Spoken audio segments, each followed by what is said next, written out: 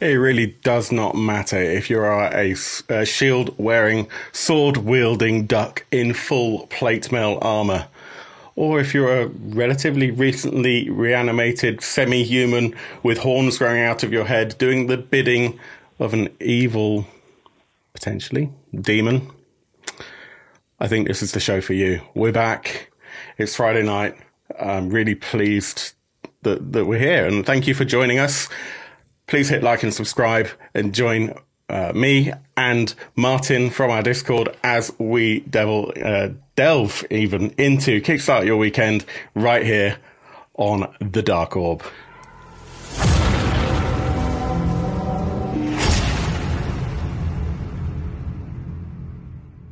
Hey, it's been a while since we did that. Yes, indeed. Happy Friday. How are you doing, my friend? Happy Friday. Happy Friday indeed. Oh, wow. What a week to come back to. There's some really cool stuff for us to talk about. I'm very excited. Firstly, I suppose the duck in the room is that we've already had two shows, I guess, recently dedicated to Drakar or Dragonbane. The interview we had with Thomas Herenstam just a couple of days ago. Thank you, everyone who's watched that. Please let us know what you think. And if you're subscribed to our podcast, you actually would have heard an extra episode that we did there, just talking about our thoughts and anticipation and whether or not we felt that there was space for another fantasy game on our shelves, another fantasy tabletop role-playing game. And we've had quite a lot of discussions on our Discord about that as well. Before we actually delve into the campaign of Dragonbane, and I think we'll talk about that one first, Martin, you and I were in the green room earlier on talking about this and whether or not we felt that we had space on our shelves for it, because, I mean, it's just another fantasy role-playing game, and what does it bring? What does it have that the other games that we're already not playing that we've bought? What, you know... We've been there before, right? Yeah, many times. I think... Hi, Bruce. Great to see you. Hey, Bruce. Thanks for joining. I don't think I'm going to get sick of buying fantasy role-playing games. I think that's what this has made me realise. And although on the Discord server there's quite a lot of banter about the ducks in Drakar between the Brits and between the Swedes. Drakar Octomona. Yeah, Drakar Octomona. There's quite a bit of banter about that. I think that I quite like the write-up in the quick start of the ducks, and that's actually part of what won me over to backing. I must confess, I haven't finished reading the quick start. It is freely available. It's on the Kickstarter campaign. I do have it open. We can go through a little bit of it later. But the description of the pre-generated character for the duck is amazing, yeah. And we'll definitely have to read that out to you. Yeah. But I agree. The reality is that there are many games that are similar, if not identical, that are available to us. I mean, even things like The One Ring, that's arguably in the seminal fantasy setting right there. But I actually didn't back that in the end, or rather I backed it and then cancelled my pledge because I already have so many fantasy games, and that's one realm that I'm just never going to be able to do justice. I didn't get on too well with the books. They're incredible, they're amazing, but they're very dated, and excuse me, they remind me a little bit of trying to get through Anne Rice books. You know, there's so much setting, not so much story maybe compared to the setting and I mean, it's a very romantic way of writing, but I could never get through it. So for me, Drakar Dragonbane is way more accessible. Yeah, I think there's something to be said. I'm quite on the same page with you when it comes to Lord of the Rings. And I think there's something to be said for a game that provides enough information but doesn't have overwhelming lore. Like with Tolkien, Lord of the Rings, many other settings as well. Forgotten Realms, things like that. I prefer something that gives the broad strokes and lets you kind of fill in your own details. Not every little village has a lot of lore written about it. Yeah. So, or if the lore is delivered to you piecemeal as Yeah. part of the book that you're already doing, that can be accessible as well. yeah. But yeah, it looks like that. You know, it's got the Misty Veil that they've got. Yes, it is. Yeah. Bruce says, for anyone who's listening to this later on our podcast, we are laughing at live comments coming in on Twitch and on YouTube. And one of our patrons has just said, spoiler, no ducks in Lord of the Rings or Ring of Power. Oh, well, there's probably no point in watching them then, to be honest with you, or reading the book. Yeah. I mean, I might watch them at some point, maybe. I've got plenty that I'm going to watch before. Yes, same here. Yeah, there's so much. And let's face it, Drakar has got a rich history. There's a vast tapestry of books to pull from. But I think for those of us who are starting with it in English, we can build on that slowly. There's no prerequisite of you have to have all this lore. Like you would even for things like standard 5th edition Dungeons and Dragons.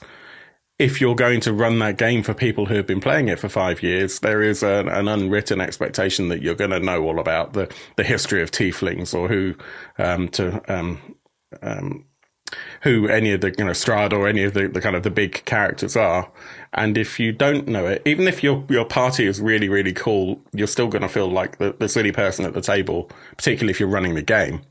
And I think that's where having a fresh IP come in, where we're all, at least those of us who are speaking English, are all a relatively level playing field. That really helps. Should we have a look at the actual campaign? Let's dive in. So, basically, Dragonbane has been going for a few days now. It started at the beginning of the week. And already has 7,500 backers, which is incredible. It's at $484,000 or 5.25 million Swedish crowns, which is wonderful because I must admit I was very concerned. I think everyone was that maybe, just maybe, there would be not enough English language interest because this game has like 35 years of Swedish history, a little bit more actually, 40 years pretty much. The first edition was 1982, I think Thomas said, and is a translation and a melding of the Chaosium basic role-playing and like a really small supplement called Magic World, 1982. So yeah, it's almost as old as we are. Which is crazy. So there is so much lore, but we don't need to know it. And we'll want to know it, which is wonderful. I'm so pleased at how well this is doing. They are putting this as a box set, so they're following the same example they did for Twilight 2000 and for Blade Runner, in fact. And of course, all their starter sets. So that's probably helping to keep the costs down because they've, got these manufacturing processes in. They've pretty much standardized. They know what they're doing. I imagine that the book is going to be bound in the same way as those previous books in those games. Where it gets a little interesting and possibly a little bit cheeky in terms of the stretch goals is that if you were to look at the actual Kickstarter itself, there is an image of the boxed set, and the boxed set actually includes stretch goals that haven't yet been completed. So it's pretty clear that they've already spec'd this set out, and that's kind of what they're expecting to put in the box. Now, of course, they may pull some of that out if they don't hit those goals. But that begs the question. I wonder if they would have just put those things in there regardless. I don't know. Yeah. They could probably afford to. I mean, having those stretch goals is great, and it looks like we've got some. I presume they are. I haven't actually caught up on this to see what the stretch goals levels are currently, but I presume that's standees. Yep, standees. There we go. So there are some amazing stretch goals, and maybe we can go through some of those in a bit. But they're not the be all and end all. I really like the language that they've used. So I read some of this out in the beginning of the interview that we had with Thomas, but the intro to the Quickstart basically has some great stuff in it. It says, it was in the oldest times, before the world was covered in forest and iron was tamed by dwarven masters, before the advent of humanity and the mastery of the bread and ale-making arts. The world was then ruled by dragons and demons. Yes, draconic serpents and demonic creatures were the princes and princesses of the oldest times. They were the primordial forces through which the world and its primeval matter was formed. The sky, the mountains, and the fiery oceans of magma and unthinking life. They were opposing principles that made the world complete. I love it. It's great. Okay, maybe this is just ripped straight from the books. I've got no idea from the original sources. Maybe that's literally just been translated from texts that are 15, 20, 30 years old. I don't care. It's so awesome. And it does have that. I think they've done well actually in capturing that feel that from role playing games from yesteryear a bit more with that kind of text, and not just Swedish, because I recognize that kind of language. You know, it kind of reminds me of role playing games. It reminds me a little bit of Fritz Lieber with Fafhrd and the Great Mouse. Yes, it reminds me of kind of Conan. They've done really well, and I think that maybe that comes from lessons learned with Forbidden Lands and Symbaroum, and they're kind of bringing all that together. In this, and of course the art was hugely influential in the original books. As Niels Gullikson was among the original artists, and as Thomas explained, the most recent version of Drakar, which was by Riot Minds, but is widely accepted to have very little to do with the original settings in the original game, but nonetheless was a great achievement in its own right. The original artwork was done by Johan Egerkrans for that last version. And you can see when you look at Johan's work, the influences of Niels Gullikson, I've said this before, of John Bauer, and Brian Froud as well. So he's really perfect for bringing together the art focused, or the art fueled style of the feeling of the world, which is that real quirkiness that we expect from hearing about, you know, your kind of your talking ducks, like your duck warriors and stuff like that. I mean, that's not something you tend to get in many games. Yes, you've got it in Mutant, and of course Mutant was originally put out by the same company that put out Drakar, so as Adventure Wheels. So there is a common theme, and it may make it feel like it's unoriginal, but it's kind of super original, really. That campaign, let's have a look. So,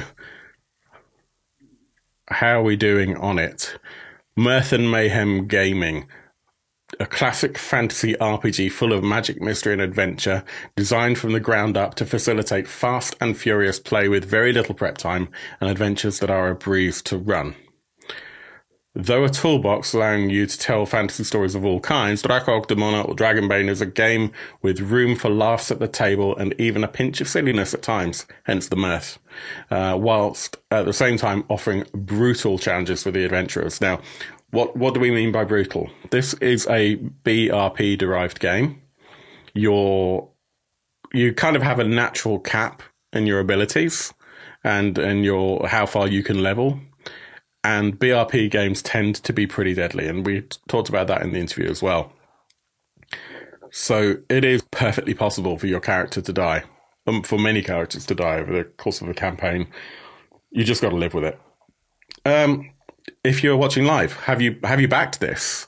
Let us know. What are your thoughts on this game? Are you excited? I'm just going to pick up and have a look through the comments. Let us know down below. Reluctant Artsy says, I backed DoD/DB because of the history and the desire to see how an 80s alternative to AD&D was begun, yet knowing full well that Thomas interpreted and updated to include modern system development. Yeah, exactly. And I really like what they've done. So with BRP, it's a roll under system. they've boiled it down to a very similar mechanic that we also see in Symbaroum, although Symbaroum isn't directly influenced by BRP, as far as I know. It's kind of more influenced by DoD directly, I guess. So it's D20, roll under. You roll under your stat, which could be an ability, of which I think there's like 18 or 19 abilities, or it could be your core stats, like your physicality effectively, or how smart you are, depending on what you're trying to achieve. Roll a 1, that's I think a dragon. That's like a critical hit. And roll a 20, that's a demon or a fail or a fumble, whatever you want to call it.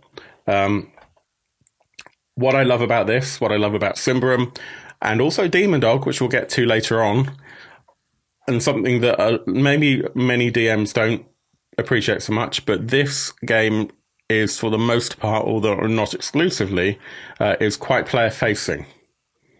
And I really like that. Why do I like that? Because I'm a git, and I'm quite happy when the player is responsible for their own bad roll, be it attacking or defending. It makes you feel less guilty as a GM when it goes wrong, and it gives you more leniency. It also means that you can't really fudge the dice.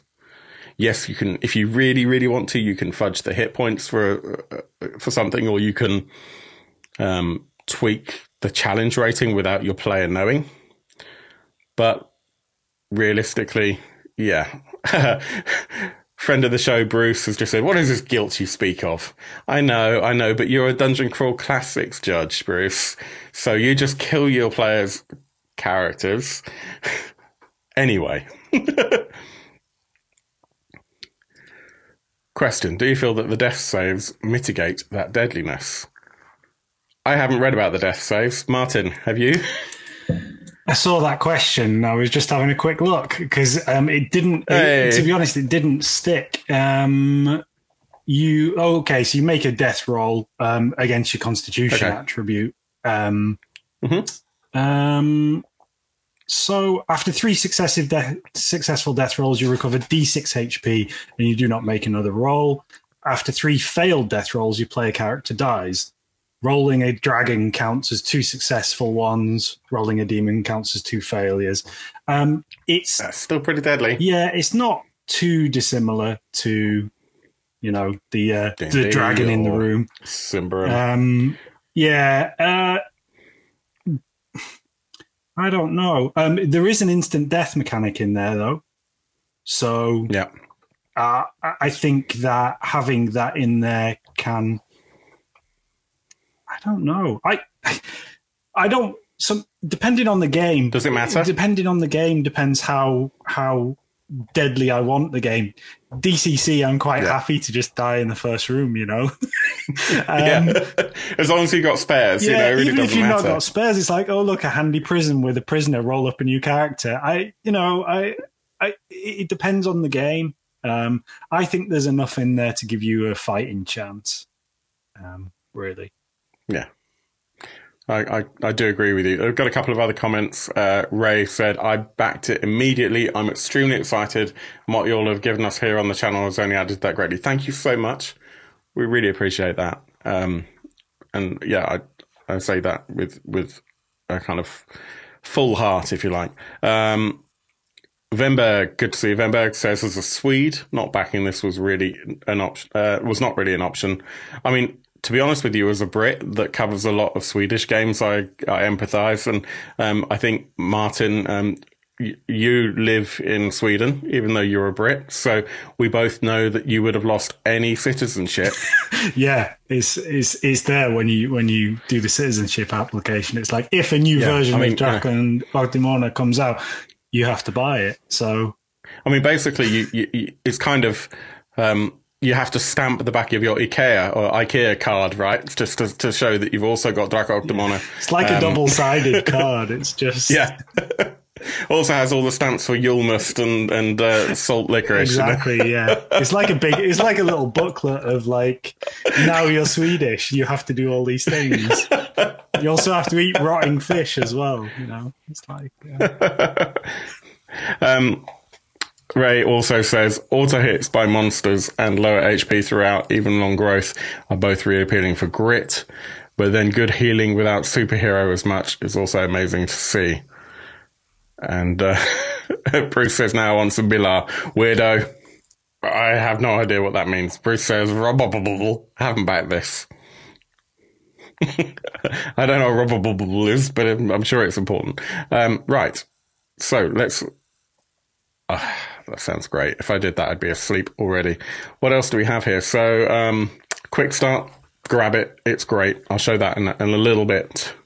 And yes, obviously the text in the Kickstart is subject to change. The box set, there is artwork about what the box set contains.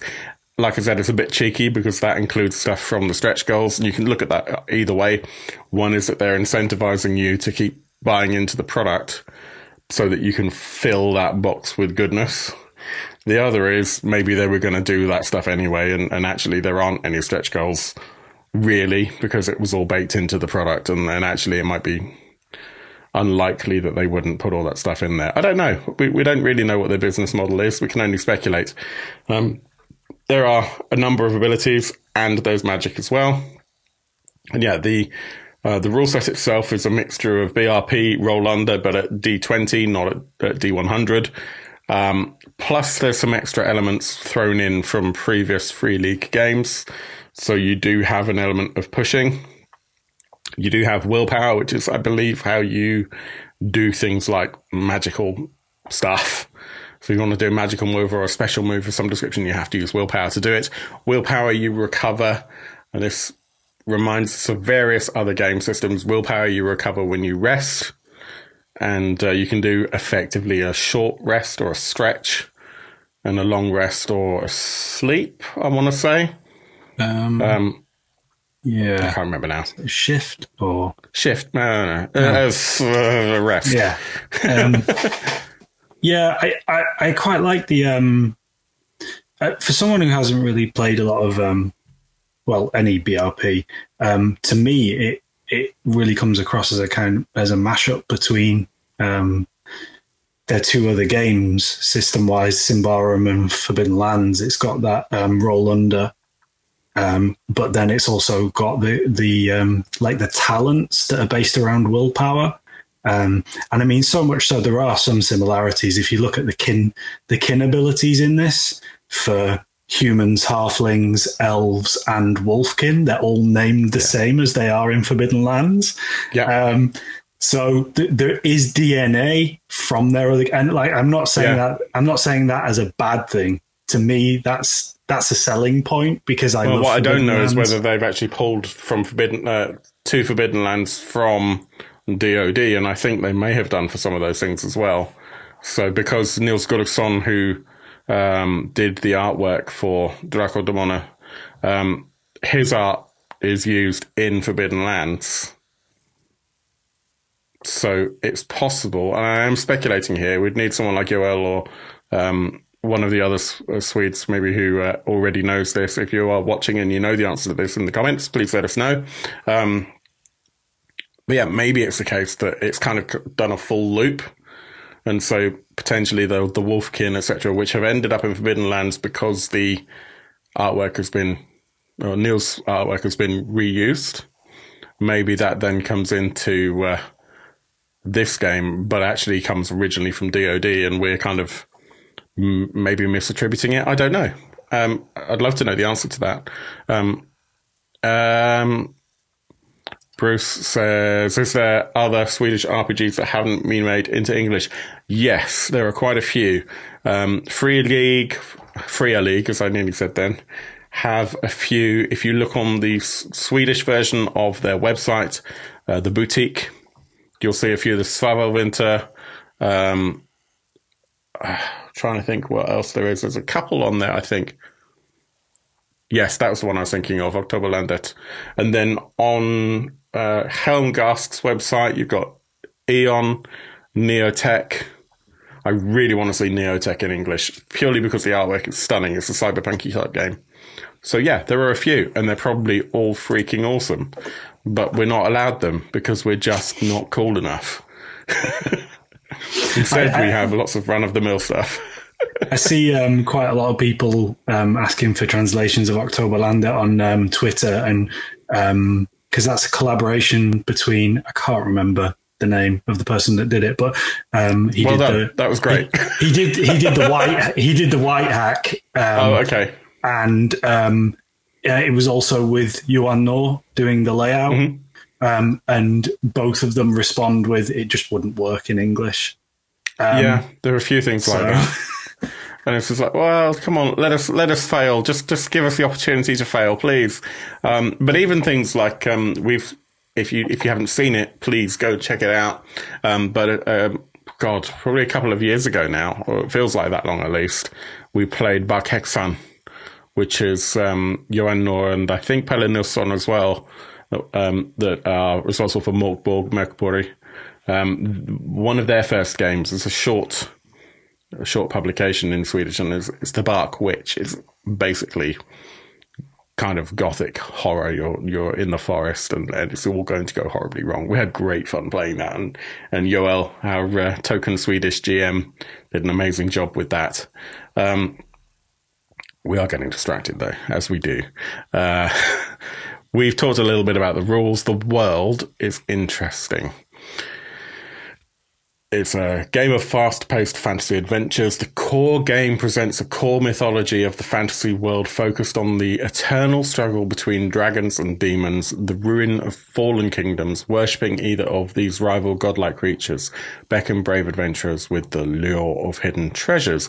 Rather than describing entire continents, the core game focuses on the Misty Vale, as Martin mentioned earlier on, a hidden mountain valley until recently overrun by orcs and goblins.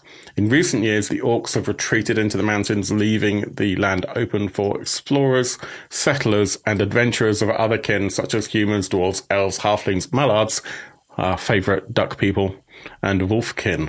The land lies open for adventure. So in many ways, it is quite derivative, but I don't think that's a bad thing on this occasion, especially as they are planning an open license for third-party content, which is great because that means that people who have known this product for years, this 40-year history of DoD, will have created their own homebrews over that time, and that could be pulled in. If there are any old publications that are now kind of out of license, they can be reprinted, particularly if they are self-published, I guess. There's so much possibility here. Then we also need to remember that they are also planning to make this fully available in Foundry VTT and in Roll20. What do I mean by that? They're going to translate everything into Swedish, as well as having it in English. So it's none of this thing of, oh, there's just a rule set.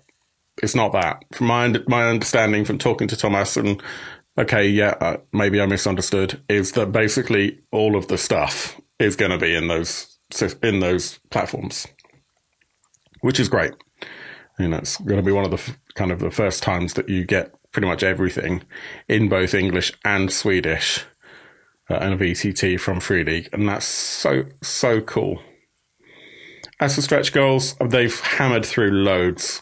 Character sheets, adventures, initiative cards, dice set. I don't really like the dice very much. They're definitely cheap and cheerful, but let's not forget that the core set of this box is only $37, 400 crowns, which is the same price almost as the retail price for any of the starter sets that you get off the shelf. Yes, okay, in retail they're actually a lot cheaper, but the reality is it's not a lot of money for a full game in a box these days, when you quite easily spend 40 quid on just a book. So, love the dice? No, but they're fine. They're like a transparent or translucent. I think they're green. I think they're green because I'm slightly colorblind, but they look green to me. Yeah, lots of adventures. I'm super excited, by the way, by some of the adventure authors. So there are some really important talents that are involved in this. We've got Magnus Sirta, who did a bunch of stuff for Cult, including the Gallery of Souls that we did last Halloween. the original version. Was it the original version he did? I believe so. Yeah, I think so. He also did the bit of Reach for Forbidden Lands. Nah, no one likes that stuff. Bit of Reach is amazing. Gabriel De Boer, Gunilla Johnson, and Mikael Peterson, which for me, I mean, that's Holy Grail stuff right there as well. Roger and Dagen, Moa Frithjofsson, think about that for a second. Svante Landgraf, Johan Sjöberg. I mean, the names just keep coming. That's where we're up to now. So that's like 5-6 adventures already. More to come. The next stretch goal to unlock is the VTT stuff. Then there's, I don't know if you've ever heard of this guy, Matthias Lilja. He's kind of important in the hobby. He and Andreas Marklund are next up with Island of Mist, which is based on the classic Demon by Roger and Hagen, which is great. And that's something that I know that many of our patrons are really excited about. That's all the add-ons, pretty much. I skipped a couple as cards and battle maps and standees and stuff. So, yeah, there's a lot of content. Then, let's see, go back to the comments. Hilden Lieki says, greetings from Finland. Great to see this game getting a new version with one of my favourite illustrators making art for it. About the project with the core set. Already love it. You didn't get the fill. You didn't get the fill level. We need to fix that. So, Martin, do you want to explain what the fill level is? The fill level is the level at which you're the highest level at which you're allowed to back. So basically, whatever isn't the retailer level. That's the best way to put it. And I don't know, if I just reshare my screen, we can just check out what the fill level is. So for $75, it's the boxed set, the PDS, yeah. The Game Master screen, the cloth map, and cloth maps for these games are generally amazing. You probably see over my left shoulder, and I'll make my picture bigger a little bit in a second. But that is a cloth map from the Ruins of Symbaroum campaign, and it's gorgeous. An honourable mention. I think in some cases, for some of us, it might be a dishonourable mention, but there you go. And obviously all those stretch goals, which we're probably going to put in the box anyway. So I'll just embiggen myself a little bit. That there, you can still see the creases because I didn't get around to just flattening it out and ironing it, which I will probably do at some point. But that's a cloth map of, Amber and Drakar, basically. And that's not a cloth map. I think it's a... Sorry.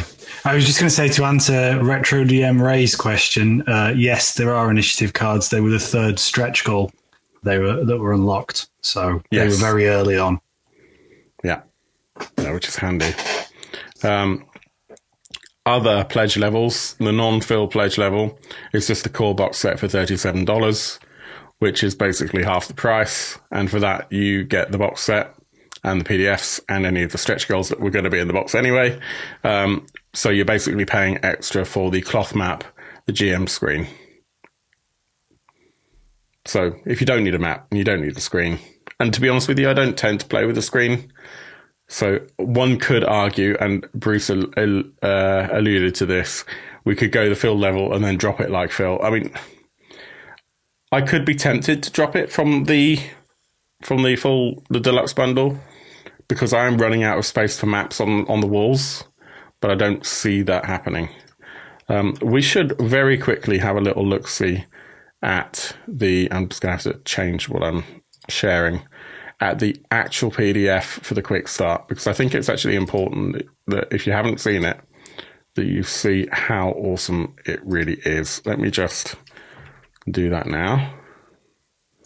So...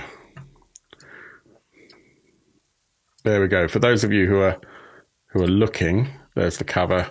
Those of you who are listening, don't worry, we'll read stuff out. So right at the beginning, we have this gorgeous image of this castle, basically on an outcrop of rock. And yeah, I mean, it's very, very Johan Egerkrans in every way.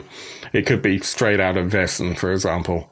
But it's not. It's in this game, and it looks great. And you can see on the opposing page, it's the text that I read out earlier.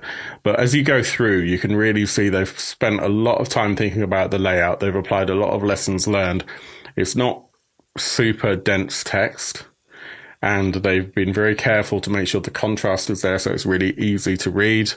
I think the layout is really done well. It does remind me of the layout of Forbidden Lands, actually, in terms of kind of the way that things are put together. But obviously it's a full-colour book. Sadly not a hardcover, which is a shame. Think it's although Dan Elstrand that's done the layout for this. It could well be. He's done a lot of good things. Yeah. And I do think it's a shame that they are not putting this in as a hardcover. But Thomas intimated that he expects that any add-ons, not add-ons, but future books like campaign books, etc., may well be hardcover. So it's my deepest desire that when they do that, maybe the second one or something like that, if they could make a version of the rule book that's also a hardcover that can go on the shelf next to those campaign books, I'd really appreciate that. I think it would look better, because you kind of don't want to get the rule book out of the box every time you want to read it. You kind of want it next to all the other... Well, I want it next to all the other books. There's rules about melee combat, which is pretty straightforward, and range combat, which is equally simple, and your damage and conditions, and the monsters, which are just stunning. The artwork is really fun. There's a good section about magic, and we should probably just go on. You're giggling. Let me know why. I'm just putting my hand up and not looking because it's the adventure, and I want to play it at some point. So I'm not looking at it. Oh, you haven't looked at the adventure? Okay, I haven't either. So that's fine. But let's just look at the pre-gens very quickly, because I just want to explain how cool this is. So you can play as Krisanna the Bold, who's a little halfling thief. You can play as... Hang on, I need to just go back up a bit. The Archmaster Aiden, who's a wizard elementalist, I think. Yes. Orla Moon Silver, the adult elf hunter. She's proper badass. And then you've got the two wild cards here, which I think are just stunning. Makanda of Halfbay, the Mallard Knight, and Baston Bloodjaw, the young Wolfkin warrior. What they say about Makanda is amazing. The Mallard, the duck. You are the youngest son of the Baron of Halfbay, who resides at his seat of power many days' travel to the east. Knowing that the title will pass to your older but lesser brother, you searched your soul and decided to forego your own path. You take great pride in your name and honor, and accept missions that help the weak and punish the wicked. Now you have joined a company of adventurers drawn by rumors of treasure in the Misty Vale. And then there's this thing. Ill-tempered. You're ill-tempered. Willpower points 3. So this is one of your abilities, effectively. Mallards tend to have a choleric temper. You can activate this ability when you push a roll and choose angry as a condition. So in this game, a bit like in things like Tales from the Loop or anything like this, you can take a condition to push your roll. If you take angry as the duck, you get a boon to the reroll. Note that pushing rolls is an optional rule. If you have Makanda in the group, you should use this rule. So basically it's saying reroll whenever you like, but you get angry in the process, which I think is amazing. You just get to get your Donald Duck on, don't you? It's, Absolutely. And then a protector, basically you step in as a bodyguard. And Wolfkin hunting instincts. As a Wolfkin, you use the ability to designate a creature in sight, creature you want to track the scent of. This reminds me very much of the Wolfkin in Forbidden Lands. I think it's great. You've come from the northern wastelands in search of work, joy, and the finer things in life. Tired of your people's tribal feuds, you dreamed of something bigger and travelled south. There you worked as a mercenary, gladiator, caravan escort, and guardsman, before banding together with a company of adventurers. You're now on your way to the Misty Vale, enticed by rumours of demons, monsters, and mighty foes. It's great. I love what they've done with this game. It's so much fun. Andy says the only good duck is crispy. Breaking the fourth wall for a second, I worked away out of the house today, and we do normally have crispy duck on a Friday, and I totally forgot to take it out of the freezer. And yeah, not a happy household today. I know. If you play as a mallard wizard and take mental damage, can you become Daffy Duck? I see no reason why not. Why not? I guess crispy duck is just what happens when you come across the dragon as well. It's absolutely. Reluctant Artsy says Makanda looks very arrogant and pissed off. Lol. I agree completely. And the map is stunning. Art just works perfectly. I love the layout as well. Easy to read. So, any final thoughts on Dragonbane, Drakar Demona? Back it, you know you want to. Yeah. Back it. I mean, I've already backed, and I'm considering getting. I've backed for the English one. I'm considering getting an extra box that's a Swedish one, because when my girls saw the duck in armor, they were like, "I want to play that game." Is that one of your pretend games where you pretend things? No, it's a real game. Yeah. Damn it! No. And I was like, "Yes," and they're like, "Can you be a duck with a sword?" And I was like, "Yes," and they're like, "I won that game." So. That feels like a win. Yeah. Absolutely feels like a win. Anytime as a parent you have your kids asking to play a game with you, you got to take it. Because, you know, there's a fine and kind of, from what I understand, as I don't have children, there's kind of a small window of opportunity at which point the thing you've been trying to get your kids to join in on in terms of tabletop role playing is either is or totally isn't cool. So you have to kind of just sort of get in there at the point where they're volunteering to do it rather than you're trying to push them. So yeah, do it. And for the rest of you, please let us know if you've backed this.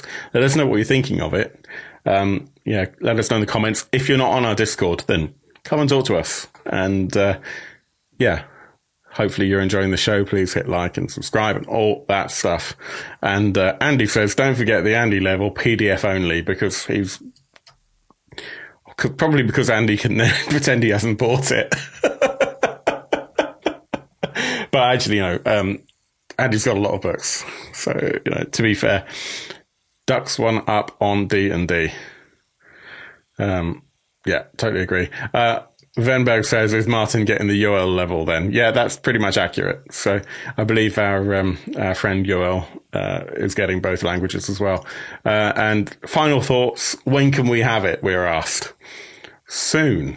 August 2023, not soon enough, but I would imagine that the beta version of the PDF will be a couple of months out. It's going to be great. That is Dragonbane, Drakar Demona.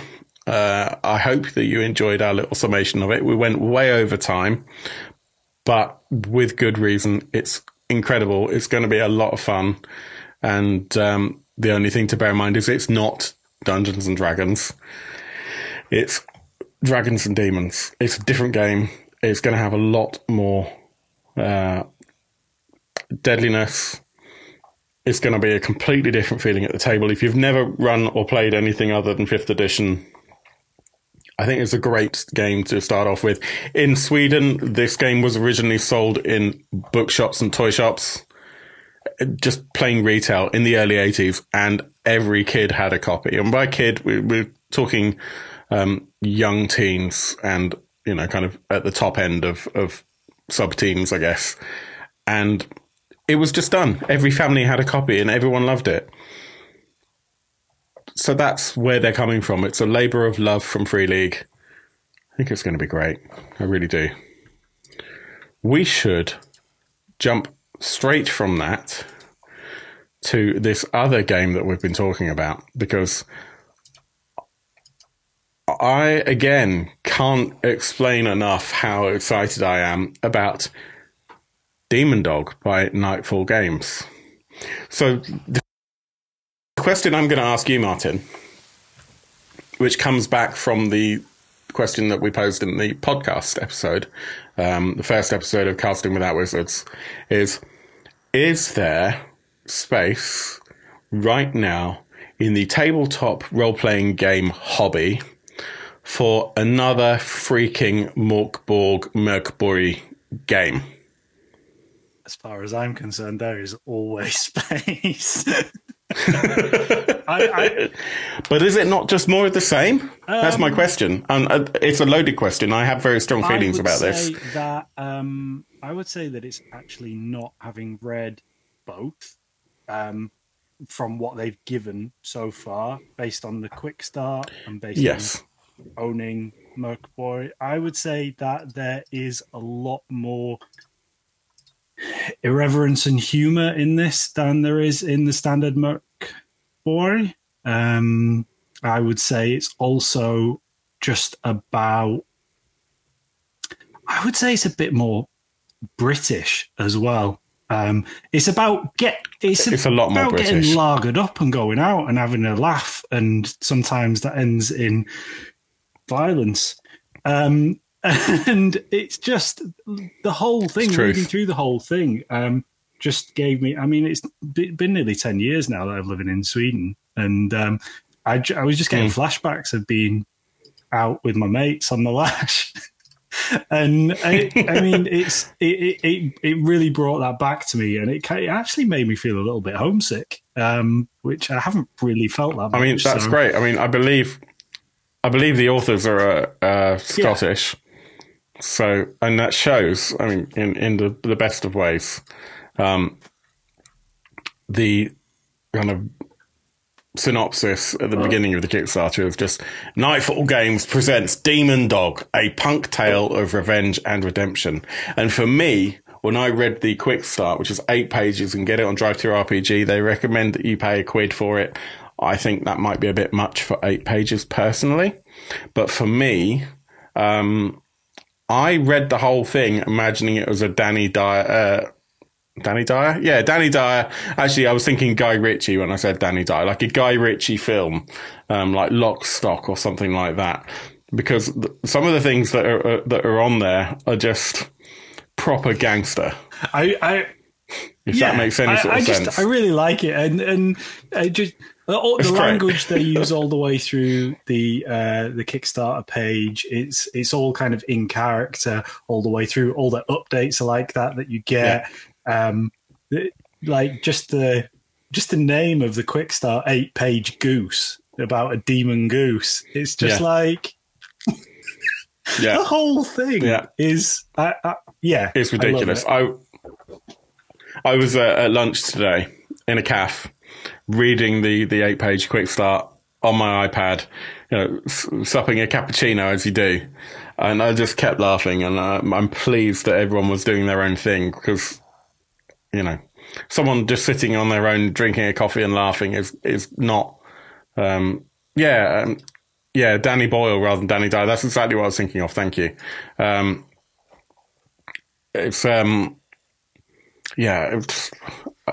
must have gotten some funny looks. Demon Dog is a role-playing game set in a medieval history that never was. You play dogs, revenants that were snatched from purgatory by demon barons, seeking redemption and a pint. You're not a hero now, and you weren't one before you lived. But you're possibly making things better or worse, or at least less boring. Nightfall Games brings its splatter punk style and dark humour to the fore with this ode to the OSR revival. And there's some great artwork. Basically, there's a splash. I presume it's going to be on the back page or something. And it basically says, and for those who are watching, I'll share my page. There we go. You died. You made a deal and now you're back. Sure, you had to make a pact with the devil, or at least one of them. But it's worth it for revenge. Stick 2 fingers up to the zealots, burn their shit down, skewer the taxman, kick the guard in the bollocks. I just love it. I just love it. I mean, it would be better with like a Glasgow accent, to be honest with you. I'm not Spit on your grave, but I can't do that. No, we need to get someone to come in to just do the voiceover for us. But the style is great. It's very much a melding of that punk style, as you can see here, and the Maltborg style itself. 80 I think pages. It suits them really well because I don't have the new edition of Slay, which they also made, but I do remember vividly the original version, and the art style of what I've seen of the new version is quite similar. But I think it suits this. Like, I think you can see that DNA kind of running through this as well. Although they've gone for that kind of Merc Boy style, they've also got their own DNA in there, and I just the whole thing is just I backed and I upped my pledge to the both of the books today because I was just like they deserve it. I'm not going to pretend that I did that, but I totally did that. It actually made me look. And I'm like, do I really want to? Well, so yeah, my problem. I have looked at Slay. I actually this is one of those ones that Bruce was alluding to earlier on, where I backed it. I backed it quite high level, not actually at the field level. Then I got hold of the Kickstart, and it is super crunchy. And I'd love to play it, but I ain't got time to run that game. I haven't got capacity in my brain.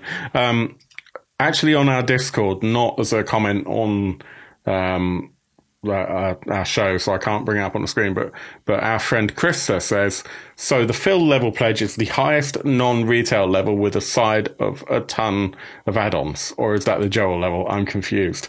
So as far as I'm concerned, I'll explain this very quickly. As far as I'm concerned, if the top the top pledge level below retail has all the add-ons in, then they've got that pledge level right. A good example of this is the Old Gods of Appalachia pledge level, the kind of the top level for that. I don't think there was much. There's like one or two items which were clearly kind of afterthoughts that were going to take you way over the production kind of, or the financially viable threshold. But that pledge level basically had almost everything in it. If the top level doesn't have at least most of the add-ons in it, then they've fucked up. It's my opinion. Does not get the fill seal of approval. No, it doesn't. It's my squeal of disapproval. Because ultimately, if you're a collector, and I must admit, I can't really deny that I'm a collector, because, we all know that I've only read probably about a quarter of these, maybe a bit more. But technically, I'll come back to this actually. But I think if you are wanting to get everything, then they should recognise that you're expecting to buy everything, and just make a level that just has everything and subsidises it a little bit. Just do it. It's going to make things much easier, because you then only have one SKU to deal with, you publishers. But here's my quick question, and this is way off topic. I really apologise, but let me just there. For those people who are watching, and for those who aren't, I'm pointing at the Genesis books, of which I've got 4 different versions of the core rules in different covers, because I'm a freaking idiot. It was going in order out to of claim print, that so. It was going out of print, so it was definitely value for money. But my question is, do I have to read each of those books individually in order for it to class as I've read to Genesis? No. Do I have to read everything 4 times to justify Sounds it? like too much hard work. Bruce says, crunchy porridge system equals Slay. Yeah, that was my issue. Reluctant Artsy, I have Maltborg. Brilliant. Enjoy it. Find it hard to read. The 8-page PDF is brilliant. My old eyes are burning looking at it now.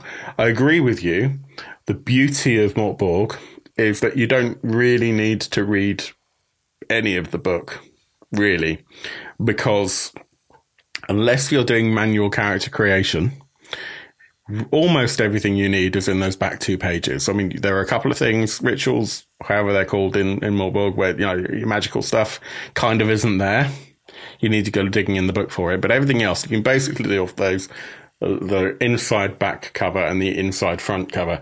Everything else is fluff, because the game is super simple.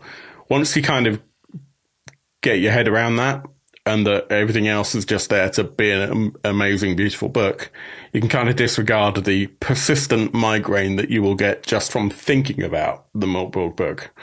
And it's the same, I suspect, with Vast Grimm, with Death in Space, which I do have, but I haven't cracked that open yet because I've not had it very long.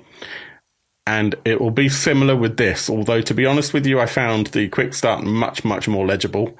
They haven't quite taken all the rules that Johan Nor applied of like not using the same font more than once in any given word. One thing I would say to anybody that struggles with Mugboy, they released a bare bones edition. Search that on the internet, and it's just plain text.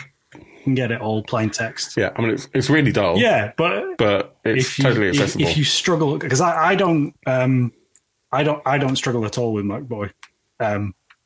I find it actually quite easy to follow, but I appreciate that some people really do. So search for the bare bones edition, and it's got everything you need. Yeah.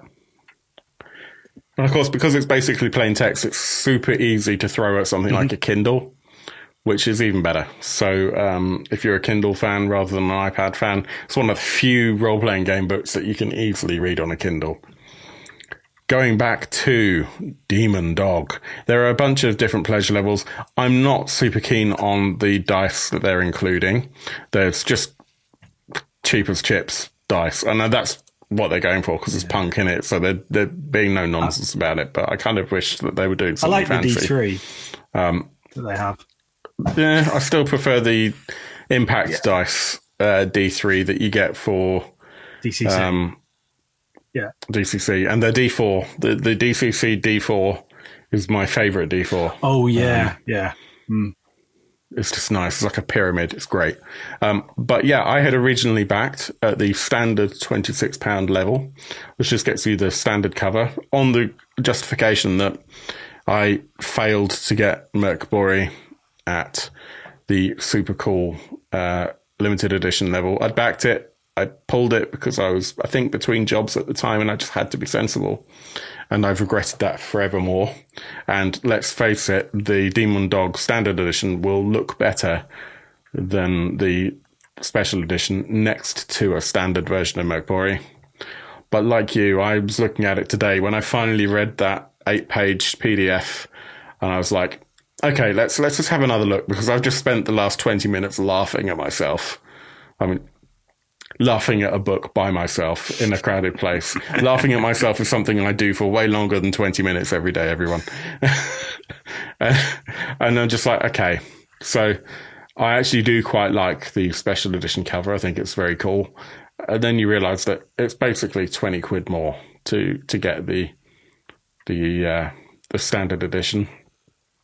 And I think it's going to be one where you leave the special edition on the shelf because it's gorgeous and you just use the standard edition on the table.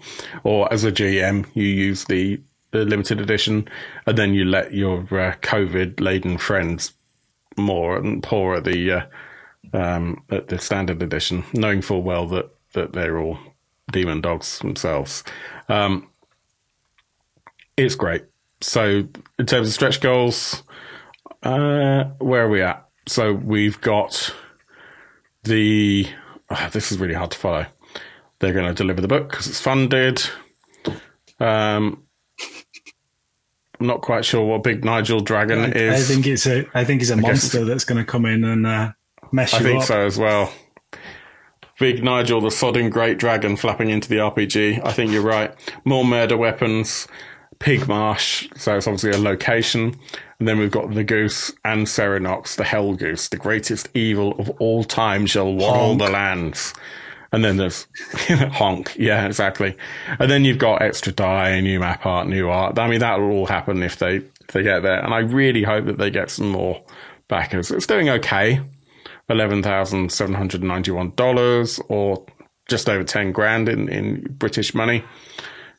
300 backers. Hopefully that'll go up. It deserves to, in my opinion. Why do I think that? Well, let's have a little look for those of you who are kind enough to join us live on the stream or who are watching. But we'll do our best to describe for those who are not.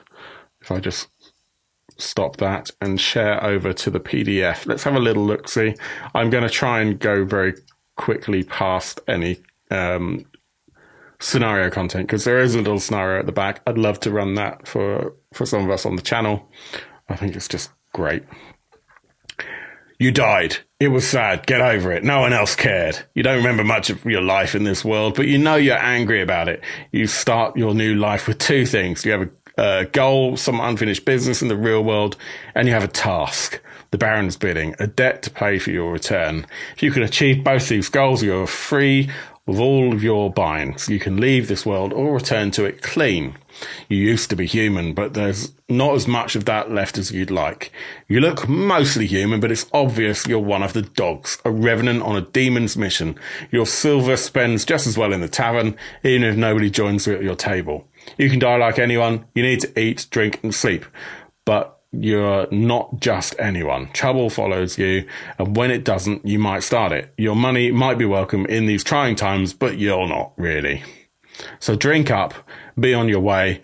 We know what your kind are like. And then we've got make a dog. How you lived, how you died. You roll a sin. I'm going to read at least one of these sins out because they're awesome. A dog is born, and there's a load of tables that you would have if this was the full version, but this is an 8-page quick start, so they tell you to go to hell. Dog is marked, it's your Baron's mark, what you've got, your equipment, your abilities, how you die, etc. So, Martin, do you happen to have an imaginary die to hand? Can you roll me an imaginary d6? Just pick a number, any number. All right. Graveyard scum. Look, bastard's dead. Nobody had to know.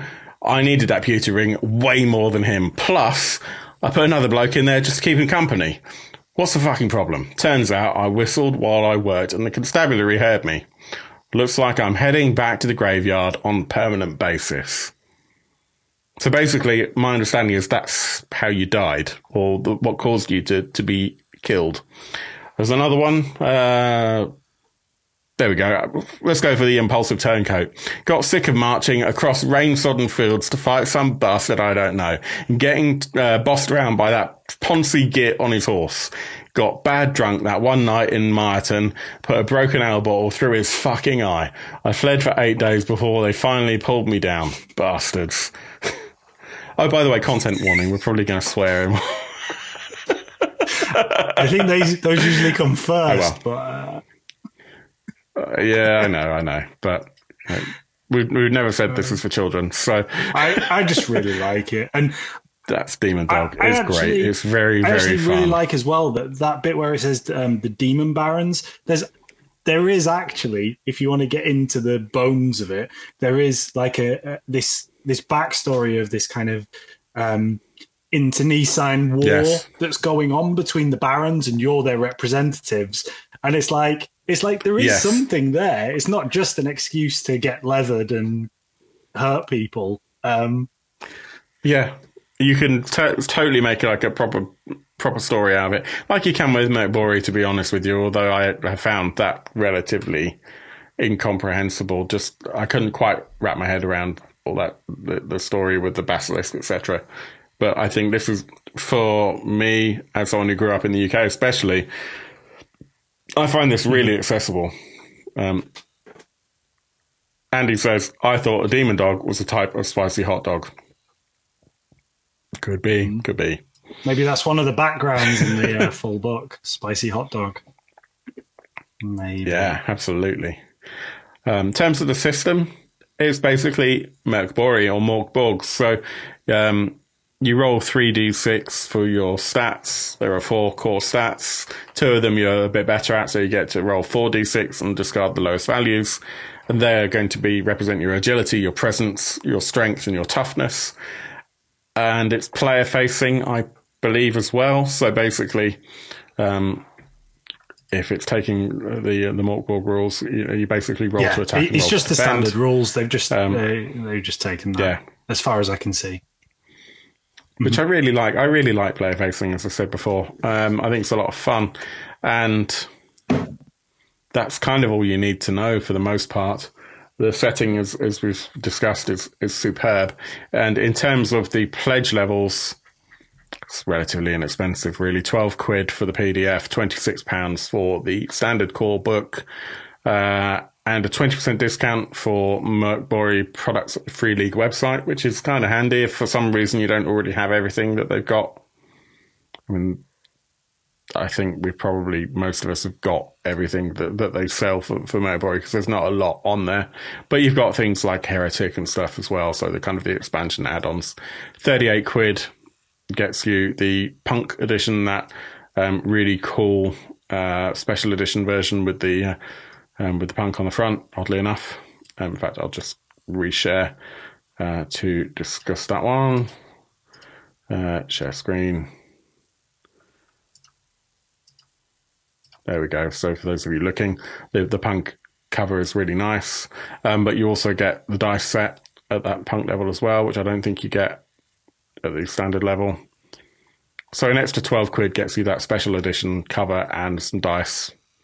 Definitely not, 12 quid's worth of dice, but that's not the point.